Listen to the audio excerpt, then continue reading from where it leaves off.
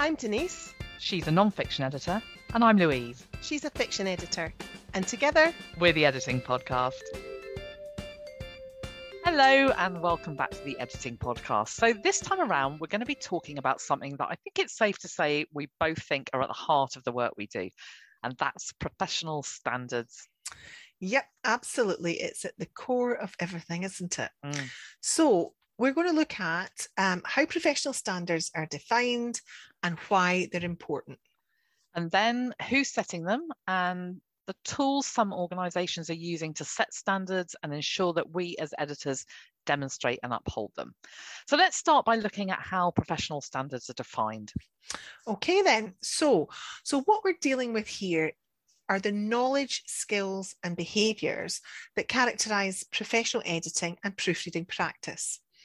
And we can start by thinking of them as the baseline for effective practice, a kind of threshold that every editorial practitioner should be meeting when they work for clients. And then we can take it a step further and consider standards of excellence, where we're not just meeting a threshold, but we're exceeding it too. Yeah, performing at the very top of our game. And the reason why they're so important in the editing industry is because it's unregulated, isn't it? I mean, literally anyone can set up as an editor or proofreader. Yeah, absolutely. That's right. It's not like being a doctor or a midwife or a lawyer where there are hoops you have to jump through before you can practice. You can just do it. You can just say, I'm an editor, and ta-da, there you go.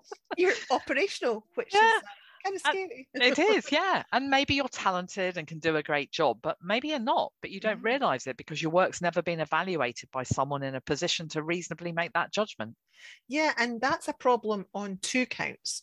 First of all, it's a problem for clients because someone who has little knowledge of the editorial industry, other than knowing that they need help from it, can't know whether they're dealing with an editor who's fit for purpose.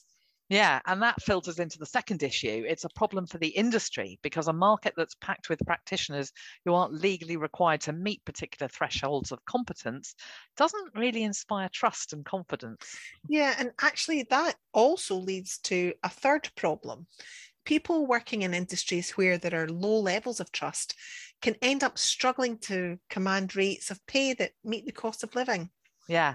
And so what editorial professional standards do is fill the gap created by that lack of regulation and help editors and proofreaders identify what they need to know and do and how they need to conduct themselves in a way that meets and then exceeds a threshold. And that helps to build trust and confidence in the profession, and that protects the people who are hiring us. Yeah. So let's have a chat about who's setting those standards, because despite our industry being unregulated, there are professional standards, aren't there, Denise? Yeah, there are. So we'll talk now about an organisation that we're both members of and that we're, at the time of talking, both involved in running. And that's the Chartered Institute of Editing and Proofreading, or CIEP for short. Yeah.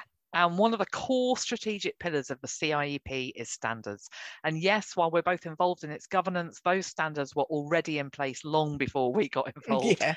And in fact, that's one of the reasons I was attracted to becoming a member. The idea that an organisation was centering professional standards in an unregulated market was really appealing. Yeah, me too. It was exactly the same for me, because when I joined, I'd left a career in the NHS as a physiotherapist, which is a regulated occupation. And so I wanted to be part of a community that understood the value and the importance of standards. One that was saying, if you want to be part of this, you're welcome, but there are things that you need to do. Yeah, exactly. And there are expectations that we have to meet if we want to become members of the CIEP and remain as members. It's not just a case of handing over the membership sub and enjoying all the benefits. There's stuff you have to do. Yep. Now, we should say that the CIEP isn't the only editorial organisation with professional standards at the heart of its operations. No, absolutely not. There are others. So the Institute of Professional Editors, which serves editors in Australia and New Zealand, and Editors Canada are two examples of societies also flying the standards flag. Yeah. So let's have a chat about how those standards might be set and communicated, because we keep talking about them, but listeners who are new to the field might still be in the process of discovering what exactly a client might expect of a professional editor or proofreader. Yes, let's. Yeah. So we'll call on some of the core standards that the CIEP expects of editors and seeks to set for the publishing industry more broadly, because that's what we're familiar with. But it's actually worth any listener considering joining an editorial society, going and checking out that body's policies and procedures in relation to standards. Yeah. So the CIEP has an extensive code of practice that all members are bound by. And that outlines exactly what's expected in terms of the skills, the knowledge, and the behaviours of an editorial professional. And breaching that code of practice has got consequences for your membership level and even your ability to retain your membership. Yeah, I really respect that. What it includes and that there are consequences for poor practice. The whole fact that it's not just about your editorial skills, but your behaviours as well. That's really key. Yeah. And it means that we as editors are clear about what's expected, but it also gives our clients a right to reply, which reassures them. If they're unhappy with a member's work, they can complain. Yeah. And actually, that's why there are so few complaints. Yeah. Because members know what's what and learn the necessary skills and knowledge and behaviours to ensure that they won't be in breach of it. Exactly. I also really love the CIEP's graded membership structure. So in order to move through that, a member has to demonstrate various levels of competency in regard to core editing skills, training and CPD, and they have to supply references, or they can take an editorial test that assesses their core skills. Yeah. And underpinning that, there's a curriculum of professional development, and that shows editors and proofreaders what they must know, what they might need to know in order to carry out certain types of work, and which learning materials like training courses can help them do that. Yeah. So if you're listening to this and wondering what professional standards you should be working to, check out one of the editorial societies listed in the show notes at the end of this episode and find out what their position on standards is. Are they centering them, setting them, promoting them, insisting upon them for members, and assessing the degree to which members are upholding them? And do they have a code of practice, a curriculum, a graded membership structure, and a complaints procedure that protects clients? Do they have a training program that supports standards, or do they recommend other trusted providers who can help? Yeah, and do they have guidance on how you should be behaving when you communicate the terms of a project, the time frame, the fee, privacy and confidentiality, file delivery, file security, and other aspects of data protection? And are there consequences if you breach their code of practice or don't meet standards of excellence?